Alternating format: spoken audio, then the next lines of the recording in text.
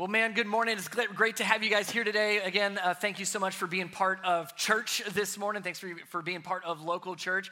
We kicked off a series last Sunday, and we're looking at these internal struggles, these internal battles.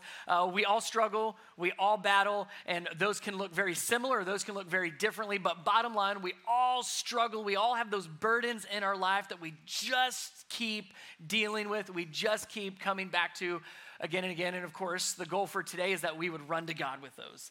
And we're going to kind of walk through a progression of what that looks like.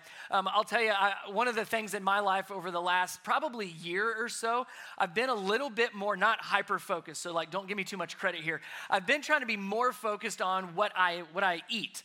I'm getting a little bit older. I apparently have a major birthday coming up next year, and I'm told I can't just eat whatever I want to eat like I used to.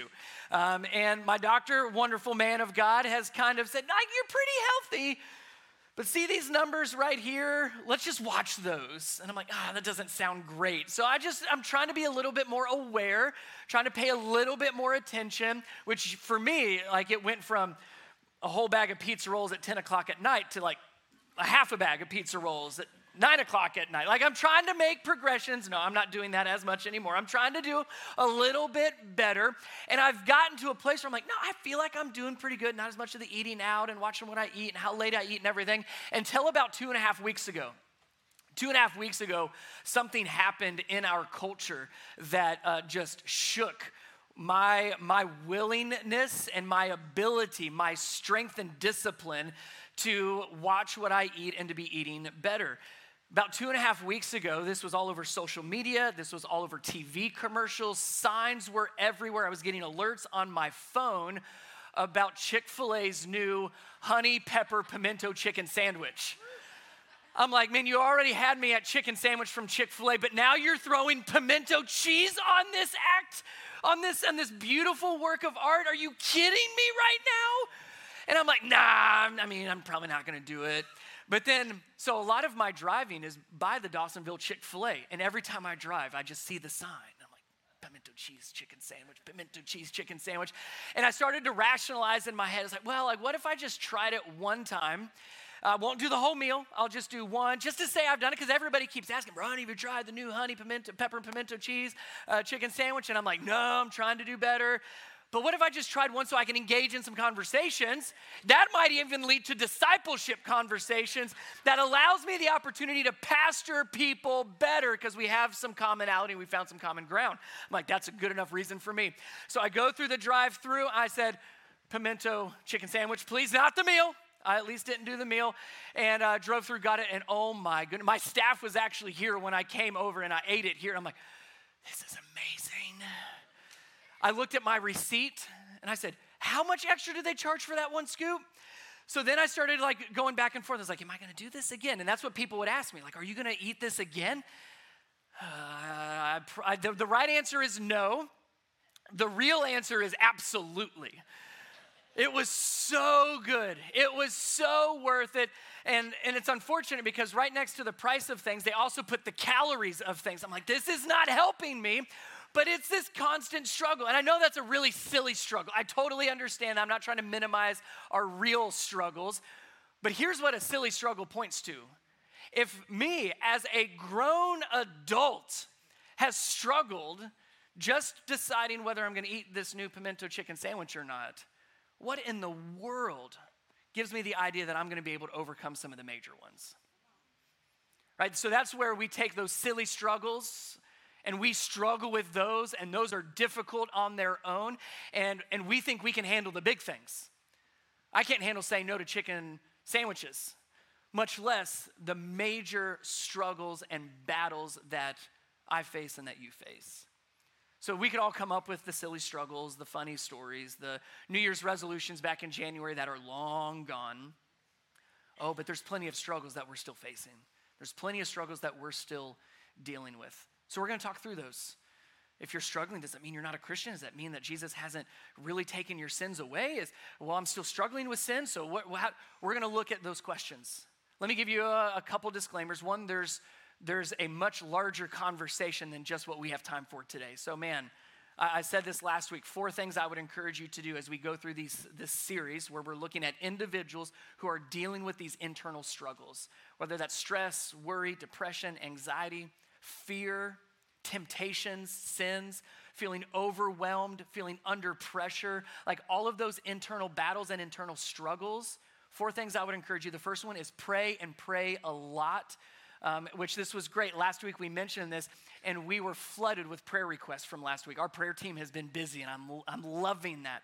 That QR code that's right there at your seats, you can scan that, scroll, and you'll see where it says submit a prayer request. Let us pray for you. We pray for you specifically and individually. It doesn't just go into some database somewhere. Let us pray for you.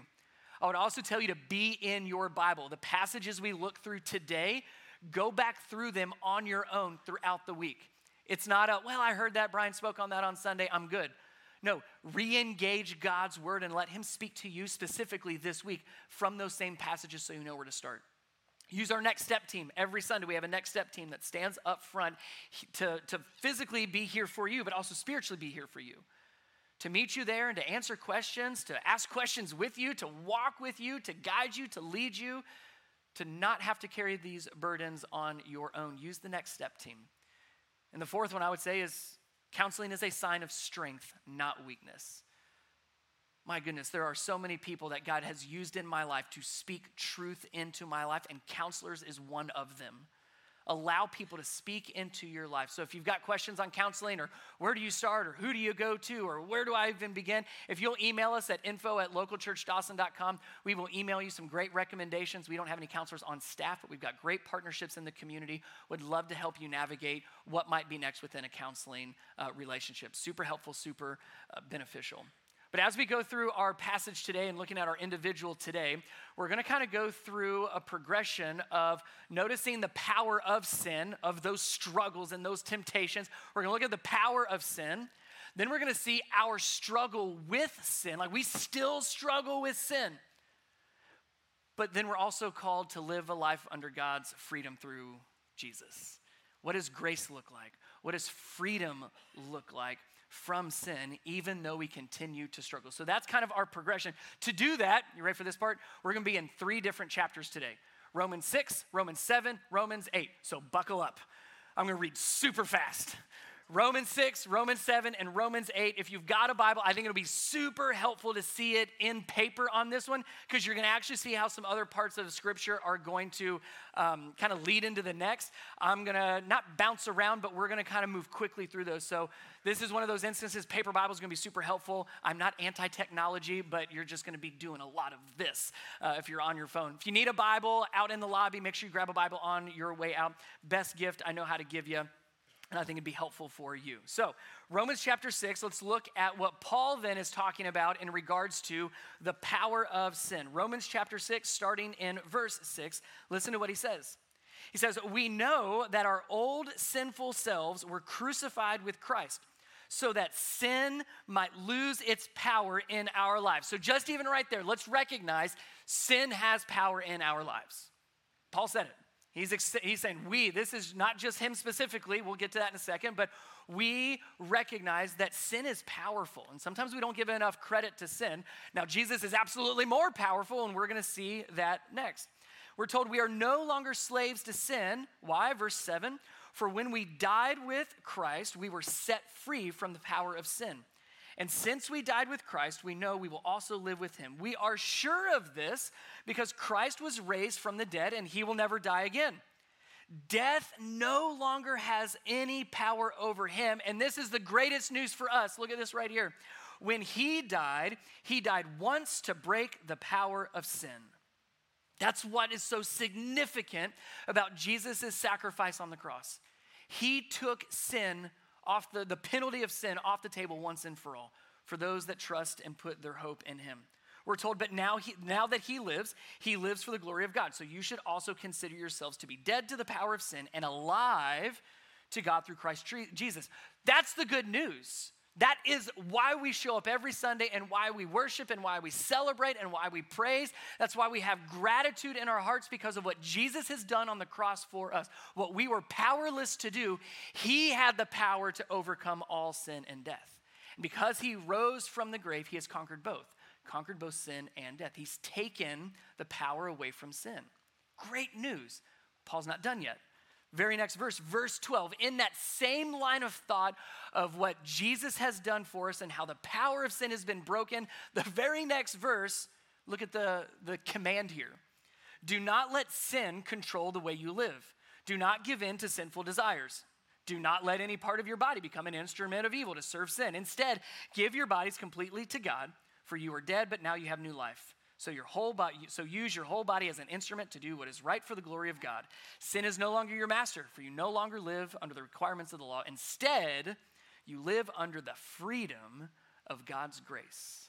Isn't that interesting that in that same line of thought, almost in that same breath from Paul, he says, look at what Jesus has done. He has ended the power of sin. He has broken the power of death and sin. He has conquered it. We have victory in him. Praise God, but don't let sin control your lives. It almost feels like, hang on a second. You just said that Jesus broke the power of sin, but I still have to work at this? There's the struggle. Jesus, because of what he did on the cross and his resurrection, broke the power of sin, but I still am going to struggle with this? Yes. You see, the reality and what we're seeing Paul explain here is the power of sin was broken, and that's something that only Jesus could do. You and I cannot do that. That is something that was required by Jesus, and he humbly accepted it. He said, I will go to the cross, I will take the sins of the world away, I will break the power of sin, but the pressure to sin is still present. So that's kind of what we're going to wrestle with. The power of sin has been broken by Jesus, his death and his resurrection. He broke the power of sin, but the pressure to sin, the temptation to sin, the struggle of sin, that is still very much present. And that's where we find ourselves wrestling today. As Christians that have given their lives to Jesus and celebrate what he did on the cross and celebrate his resurrection from the grave, yet we still struggle with these sins in our lives. The power's been broken, but the pressure is still there. What do we do with that? I want you to see what Paul does with that. So that's chapter 6. We're a third of the way there. Great job. Now we're going to go to chapter 7. Chapter 7, this is interesting because Paul, if you noticed in chapter 6 what we just read, even in that small section, you can broaden your view and read through the rest or glimpse over it, and you'll notice that Paul is using a lot of we and you language. Most of Paul's letter, and many of his letters, but most of them are you language or we language. Right? Here's what Jesus has done for us. Here's what we, or here's what you need to do. And it's interesting that he flips that in this section of chapter 7. He moves away from the we and the you and the us language, and he moves to a very personal language. He starts saying I, me. So I want you to notice what Paul is personally struggling with. Oftentimes we just say like, well, yeah, it's general. It's, well, we struggle and they struggle and yeah, we all are sinners. But notice that Paul makes this about himself. And I would say we should do the same as well. Notice how he makes this personal. Verse 15 out of chapter 7. Paul says, I, starts with the me. I don't really understand myself, for I want to do what is right, but I don't do it. Instead, I do what I hate. It's like he had a Chick-fil-A right there that had honey, pepper, pimento chicken sandwiches on sale. But if I know that what I'm doing is wrong, this shows that I agree that the law is good. So that's him saying, I understand what's right and wrong. It's not because I'm not understanding. It's not because I don't agree with it. I'm fully aware of right and wrong. So it's not out of being ignorant or naive. He's very aware of it. Verse 17. So I am not the one doing wrong. It's sin living in me that does it. So we're recognizing there's a battle within us. Verse 18. And I know that nothing good lives in me, that it is my sinful nature. I want to do what is right, but I can't. I want to do what is good, but I don't. I don't want to do what is wrong, but I do it anyway. Can you feel for Paul just for a second here? I mean, even just reading that, you're like, Paul, man, take a breath. Pause for a second. Collect your thoughts. I know what is right, but I still don't do the right thing. I want to do what is good, but I end up not. And I know that I shouldn't do that, but I do it anyway. And I hate that I'm doing this, but I still choose to. Right? That is our story, isn't it? I know what I need to be doing, and I don't. And I'm very aware of right and wrong, what God would say is pleasing and what's not, and I still choose the wrong thing. I'm very aware of it. So why can't I fix this? Why can't I change this? Notice, Paul knew the right things. He loved God. We see that later on. We're actually going to see like he has a heart for God's word. Like we know that, but he actually tells us. He loves God's word. He loves God, yet he still struggles. So then in verse 21, he kind of sums his kind of jumbled mess of thoughts up. Verse 21, Paul says, I have discovered this principle of life, that when I want to do what is right, I inevitably do what is wrong. Still true today. Don't tell me the Bible's not relevant. That is still true today. The principle of life, I know what I should do. I know what's right, but I inevitably don't do it. I inevitably do what is wrong. And if you look at verse 24, now this is an interesting switch. He went from this principle of life, very matter of fact, very logical. Based on what I've been dealing with, based on my struggles, I've come to this conclusion. Here's a principle of life. We're all going to struggle. But now it almost becomes a plea. And I love it goes from his head to his heart. Verse 24. Oh, what a miserable person I am. Who will free me from this life that is dominated by sin and death? So he starts out giving in chapter 6, thank God that the power of sin has been broken. But the pressure to sin is still there. Let's just make sure we are on the same page of that. Then he makes it very personal. He says, I'm struggling. I know what to do and I don't do it. I full well believe in God and his word, and I choose to go against it. So I now recognize, I come to this conclusion of here's a principle of life. I'm going to know what to do, and I'm inevitably going to do what's wrong. So who's going to help me? Who's going to step in? I can't do this on my own. Again, this is recognizing Paul loves God. He loves God's word. He knows God's word. This isn't for lack of effort and intentionality. Sometimes we're so quick to say, yeah, my intentions were good. Sure. We can have great intentions. Paul had wonderful intentions. I know what's right, and I really want to do what's right. I'm going to strive to do what's right, but inevitably I still go against God's word. So it's not even for lack of intentions. It's not for lack of effort. Paul comes to some great conclusions, not just what we read in Scripture, but I would say two more. That he recognizes that there's a problem, and that problem cannot be fixed on our own. We cannot change on our own. Paul recognized that, and man, I pray that you recognize that as well. I'm in that same category. I have a problem. I cannot change on my own. You have a problem. You cannot change on your own. We have a problem. The problem is called sin. It's this principle of life that Paul just recognized and came to the conclusion of. And like Paul, can we get to a place where we say, so who's going to help? Who's going to do the work? Who's going to do the changing?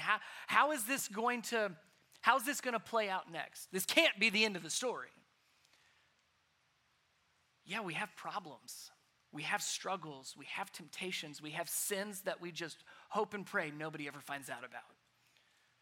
But who's going to change that? What am I supposed to do with that? Before we move into the next part of this, like this is crucial for us. It's crucial for me, it's crucial for you. We have to get to a place where we say, yes, the sin in my life is a problem. So often we can get used to the sin in our life and we make all kinds of excuses and rationalizations around it. And we get used to it and we begin to embrace it. And before long, it's just part of our lives. I love that Paul is struggling against it. Just because he doesn't always do the right thing, I love that he's still struggling to do the right thing. That struggle's important. Because if you're not struggling, you're just like, sure, well, it just kind of is what it is. This is how I am. This is who I am. This is what I do. This is what I've been doing. It's just part of my life now. Paul's not embracing, well, you know what? If I'm just going to end up doing what's wrong, might as well just lean in. No, he's like, no, I don't want this. I want to figure out how to change. I don't like this. Man, we've got to get to that place where we say, yes, we have a problem. I have a problem. But this is not a problem that you and I can fix on our own. We cannot truly change on our own. We might see some moments of victory here or change here, but holistically, like Paul, who's going to set me free from this? Who's going to free me from my life that is dominated by sin and death? Verse 25 begins that next section. This is when Paul begins to point us to the answer. Verse 25, and he's very clear about it. Thank God. The answer is in Jesus Christ our Lord. Can we read that together? Like, that's significant. Let's read that together. Thank God. The answer is in Christ Jesus our Lord. That's the answer. It's not know more, do more, try harder, be better. It's the answer is in Jesus Christ. He begins to elaborate and says, so you see how it is in my mind. I really want to obey God's law, but because of my sinful nature, I'm a slave to sin. Now we're going to move into chapter 8. I hope you know this. If not, I'm going to teach you something. Chapter numbers, verse numbers, those were added later. It's not like Paul said, period. Now number 8.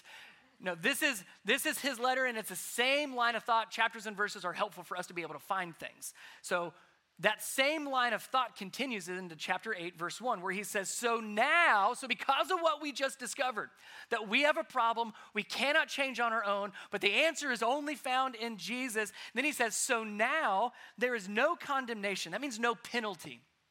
Sometimes we just quick to say like no judgment.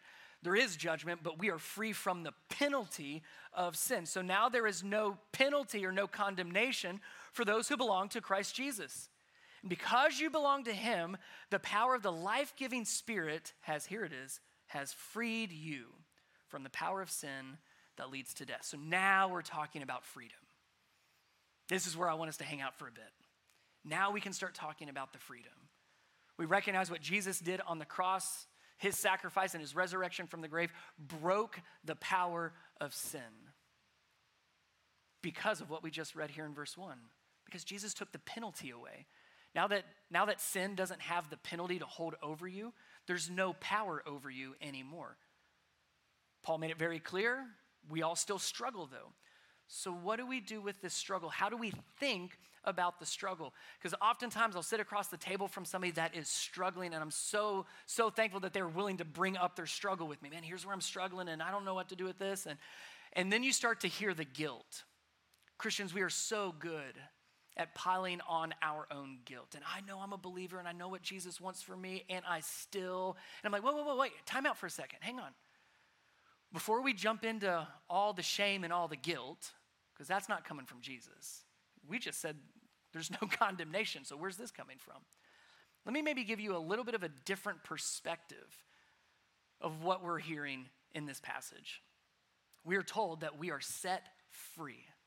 You know what we usually hear when that phrase comes out of a mouth? Oh, it's going to be so much easier and so much better. That's usually how we begin to translate that. That's not what it says. It's not what Paul's saying. It's not what Scripture points to. But when we hear, we've been set free, it means, oh, thank goodness it's going to be so much easier now. And that's not the case. Let me help you understand the situation that we are seeing play out. This is a war situation. This is a situation that truly looks like a war. Paul even uses that language back in chapter 7. He says, but there's another power in me. This is verse 23. There's another power within me that is at war with my mind. We are in the middle of a war. So when you hear Jesus talk about setting the captives free, when you hear Paul talking about how Jesus and his Spirit have set you free, you need to think of that in the context of the war that's going on currently. So let me help you understand. In the war, you are either in the fight or you are out of the fight. If you are out of the fight, in war terms, you are either a prisoner or you're dead. Those will take you out of the fight. Both of those will take you out of the fight. If you are in the fight, that tells me that you are alive and fighting. That says that you are alive and you are still free to fight. Makes it sound a little different now, doesn't it? When you recognize you're in the middle of a war, not fighting means you're a prisoner or you're dead. When you're struggling and you're in the middle of the fight, that says you are alive and free. David and Goliath, let me give you an example. Most of us know the story of David and Goliath. Goliath, giant of a man with the Philistine army, and the Israelites were fighting against the Philistines. But because of Goliath, the Israelites were no longer fighting. In fact, you can read the story where Goliath would come out on the battlefield and say, come on, who's going to fight me? And all the Israelites backed away and said, we're not doing this. We're not fighting. We are going away. We are going to be done fighting. We are out of the fight. We are not even going to step foot on the battlefield. We are going to have nothing to do with this fight because he is too strong, because Goliath is too powerful. We cannot win, so we don't even want to engage in the fight. That's how the scene started. Then David, not King David quite yet, shepherd boy David shows up. And he's like, why aren't you guys fighting? And they're like, don't you see Goliath? Why would you even ask that question? And he says, well, I've got God on my side. I got this. I mean, I'm paraphrasing. That's not exactly how it came out. But he walks up to Goliath with what? Yes, a slingshot and some stones. That's exactly right. He steps up. Goliath makes his big, bad speech, and basically David says, yeah, God's on my side. This isn't going to end well for you. Slings it up, hits him in the forehead, falls down dead. You know what happens? We usually stop the story there. But do you know what happens after Goliath falls down dead? The Israelite army gives a war cry. And they begin to advance. They step onto the battlefield. They re-engage the fight. They don't just re-engage the fight. They start chasing after the Philistines. They chase them all the way into another city. Because the future king defeated Goliath. And now the Israelite army was free to fight. They were free to advance. They were free to move forward and still fight. They got back in the fight because of what the king did. That is our story. Because of what the king did, King Jesus. He defeated sin and death and took its power away, which means we have freedom to now fight and to re-engage the struggle and to do so with a victorious war cry, with confidence, because of what King Jesus has already done. Because of what Jesus did. When we talk about freedom, he has not freed you from the fight. And I know you're probably hoping to hear that he has. That's kind of what we want to hear, if we're honest. I want to be freed from the fight. I don't want to struggle anymore. I don't want to deal with this anymore. I'm tired of. That's Paul's language in chapter 7. I'm still dealing with this. But because of Jesus, we are freed to fight, and to fight well, and to fight with hope, and to fight with confidence. That does not come from us, but it comes because what we saw our king do, because of how our king has freed us. So that's a very different way of beginning to think through, Jesus has set me free. He has set you free, and he's handed you a sword. He said, it's time to fight. The war has already been decided, but we have a part to play in how we begin to fight. Now, maybe that sounds good-ish, right? The good news is what Jesus has already done. The reality is, so now it's us, right? It's time to fight. It's time to push against these struggles, right? That's the idea of being freed by him, the captives being set free. But what does this look like Monday morning? Let's talk outside of church for a second. Like, man, this is great. Preach, preacher, right? None of you said that, but that's okay. You're like, man, this is so good. I'm taking notes. Well, what does that do like Monday morning when like the battle comes right to you again? What happens when the struggle hits and it's very real again? And you're not sitting in church anymore. And it's hard and it's heavy and it's devastating. And again, your mind begins to spiral. And you start sounding like Paul in chapter 7, I know where this is going to end up. I know where this is going to go. How do we begin to wrestle with that? That's the last section I want us to see. So still in Romans chapter 8, but I want us to look at verse 5.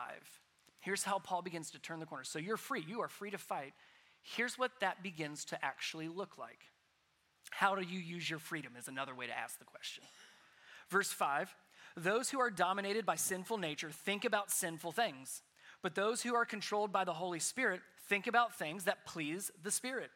So letting your sinful nature control your mind leads to death, but letting the Spirit control your mind leads to, say these two words with me because we all want them, leads to life and peace. when we read through what Paul was experiencing in chapter 7, I didn't hear a lot of life and peace. I do this and I don't want to do that, and I know I shouldn't do that, but I do that anyway. Like, that's not life and peace. So like, what do? Now we're starting to see where life and peace come into play in the midst of our struggles, in the midst of our fighting. We're told this later in verse 9, if you skip down just a little bit. But you are not controlled by your sinful nature. You are controlled by the Spirit if you have the Spirit of God living in you. Remember that those who do not have the Spirit of Christ living in them do not belong to him at all. And Christ lives within you. So even though your body will die because of sin, there's still a consequence there, but we are saved by the penalty of it. Even though your body will die because of sin, the Spirit gives you life because you have been made right with God. Definition of righteousness, verse 11. The Spirit of God who raised Jesus from the dead lives in you. And just as God raised Christ Jesus from the dead, he will give life to your mortal bodies by the same Spirit. He says it again. It's the same Spirit living within you. Paul doesn't say, man, you really want to fight well, you better try really, really hard. Paul does not say, you want to fight this battle well with the sin and the struggles and the internal battles of your life, then you need to just really, really, really work hard. No. If we go back over this section of chapter 8, it's constantly pointing back to God's Spirit, the Holy Spirit. It's the Spirit that controls our minds. It's the Spirit that gives life and peace. It's the Spirit that provides life and peace. It's the Spirit of God living in you. And it's the same Spirit, just if you were questioning, it's the same Spirit that raised Jesus from the dead. That same Spirit lives in you and lives in me. So Paul is saying, you want to fight well? Has nothing to do with you. Jesus already took the power of sin away. He broke the power of sin. So what are we left to do in our daily fights and daily battles with temptations and struggles? We allow the Spirit of God to do what the Spirit of God does. And his Holy Spirit lives in us. If I were to summarize this up maybe into language that isn't sounding so theological, let me say it this way. Real change is not behavioral modification, and we usually think it is. I've just got to try this, and I got to put these things in place, and there's value in that. I'm not saying you don't do any of that, but we usually in there, and then we wonder why we still struggle, and we fall back into it because it's not real change, it's temporary. Real change is spiritual transformation. It's where the Spirit forms us into a new creation. 2 Corinthians 5:17 says, the old is gone, the new is here. Meaning we have a new life we're now living. He's breathed new life into us. He's giving us new desires. He's changing us from the inside out. But that's not because of our habits that we're trying to follow. It's because the Spirit of God is changing you from the inside out. It has to be spiritual, because when you go back through, whose job is all of this change? The Spirit of God that lives in you. It's God's Spirit. It always goes back to his Spirit that's in you. So don't walk out of here with 10 things to do to really conquer my struggles. No. Holy Spirit, I need you. Holy Spirit, I depend on you. Holy Spirit, I need you to change me from the inside out. Holy Spirit, I can't do that. Those are the prayers we begin to pray. Depending on maybe how you were raised or maybe just your own logic and thought progression, oftentimes we think of our relationship God in one of three ways. Let me show these and let me kind of walk them through with you. God then me, God not me, or God in me. So God then me is God saved me from my sins. He took them as far as the east is from the west, and then said, good luck. Let me know how it goes. I'll see you in heaven. Some of you think that God saved you and then he just left you to deal with everything else on your own, and it's all on you, and you're exhausted and you wonder why you're always struggling and you must not have been doing something right. Maybe God didn't really save me because I'm struggling so much now. You have the perspective that God has saved you and then left you. It's not correct. God not me. God, you saved me. You took my sins as far as the east is from the west, and everything else is totally up to you. This is a problem in my life. That's for you to deal with, God. You are now my Savior, which means you have to fix everything that I'm dealing with. Every bad decision I make, I need you to clean that up. Right? So now we take no responsibility whatsoever, and we just put everything off on God. God, you just got to take care of everything. Also not correct. What theologically and what we see in Scripture is correct is it's God in me. It's his Holy Spirit in me.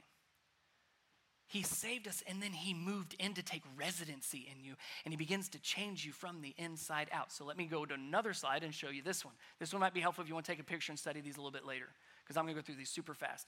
Here's what the Holy Spirit does in each and every one of us. There's more to this, but this is at least pertinent to our conversation this morning. The Holy Spirit convicts me. That means you show me the sin in my life. Psalm 139, 23 and 24. Search me, O God, and know my heart. Test me and know my anxious thoughts. Point out anything in me that offends you. In other words, convict me. Reveal my sin in me and lead me along the path of everlasting life. That's the idea of repentance. So convict me, Holy Spirit. Show me the sin. Show me what I'm doing wrong. Show me what I need to keep struggling. And yes, I'm going to turn and face you and move towards you. There's conviction and repentance. The Holy Spirit helps me, 1 Corinthians 10:13, for no temptation has overtaken you except what is common to us all. And God is faithful. He will not let you be tempted beyond what you can bear, but instead provide a way out so that you can endure. In other words, I'm struggling, I've got temptations, and God's like, yes, but I'm giving you a way out. I'm going to help you. You still have a choice. The pressure to sin is still present, but I'm going to give you a choice. The Holy Spirit strengthens me. This is actually a beautiful prayer written by Paul where he prays for the church and says, I'm praying that the Spirit would empower you with strength because you can't do this on your own. The Holy Spirit teaches me. Psalm 119:11, keep reading all the way through verse 18, but 119:11 says, I have hidden your word in my heart that do you know this next part? That I might not sin against you. You're teaching me your word. I need to know what your word says so I know what I'm called to do and I can struggle well. The Holy Spirit guides me. Galatians 5:16 through 26. The end of that is the fruit of the Spirit. The beginning of that starts with, Holy Spirit, you have to lead me in this. Like, I can't just do these things. You have to lead me in the right direction, and I need you to produce these in me. The Holy Spirit is, present tense, changing me. Philippians 1:6. For God, who began a good work within you, is still working. And what do we say around here? God's not done yet. He's still working in you. He's still changing you. As long as you're still willing to fight, he's still changing in you. Now, there's things that we can do. That's the Holy Spirit's job to do those things. But we can do things in our own lives that either come alongside and partner with the Holy Spirit, or we can resist the Holy Spirit. So let me just leave you with these three final questions. If you want to walk out with something, it's first and foremost is a relationship with Jesus. None of this conversation matters if you don't have Jesus Christ as your Lord and Savior. You put your trust and hope in him because that's the only way that the power of sin is broken.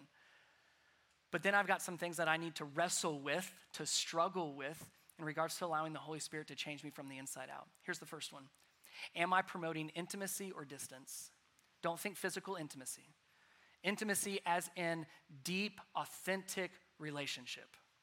Are the things that I'm doing promoting intimacy or distance? You know this. There's things that you can do in your relationships, things that you can do with your kids, things you can do with your spouse that promote intimacy or promote distance. Here's your first one. Second one, what am I feeding and what am I starving? You know how this goes. Whatever you feed, what happens to it? It grows. Whatever you starve, it dies. So what are you feeding in your life? Are you feeding the Spirit or are you feeding the sin? If you're not sure, here's a great way to check. Is it growing stronger? Yes or no? Because the things that are starved get a little bit weaker. I'm not saying it goes away completely, but it gets weaker. What am I feeding and what am I starving? Last question to wrestle with, to struggle with. Am I practicing, keyword, am I practicing righteousness or am I practicing sin? Practicing is a very intentional word there. We practice to get better at something. You're not going to be perfect, but you practice to get better. So is the way that I'm living pointing more towards practicing righteousness and practicing living righteously? Doesn't mean I'm going to be perfect at it, but maybe I'll become a little bit more like Jesus the more I practice. Or is my life pointing to just practicing sin and man, I'm getting really good. In fact, I can hide it even better now. I'm not perfect at it, but man, I'm getting pretty good. What are you practicing? Keep all this in mind. I go back to the very beginning of where we started. Sin no longer is your master, for you no longer live under the requirements of the law. Instead, you live under the freedom of God's grace. You live under the freedom of God's grace. I'm going to say it again. You live under the freedom of God's grace, and that is the freedom to fight. That's the freedom to fight well. But without Jesus, we are out of the fight. So do you have struggles? Yep. Do I have struggles? Most certainly. But are you trying to fight on your own? Or have you allowed Jesus to take the power of sin away? And are you allowing the Holy Spirit to change you from the inside out? We do not grow intimacy with God or practice righteousness or feed our spirit. We do not do those things so that God loves us more. We do not do those things to earn his acceptance. We do those because we are his. Our identity has been changed. We have been given new life, and you are a child of God.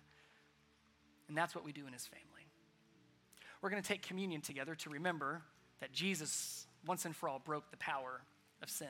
If you didn't get communion, if you'll just raise your hands, we'll have folks walking around here in just a second.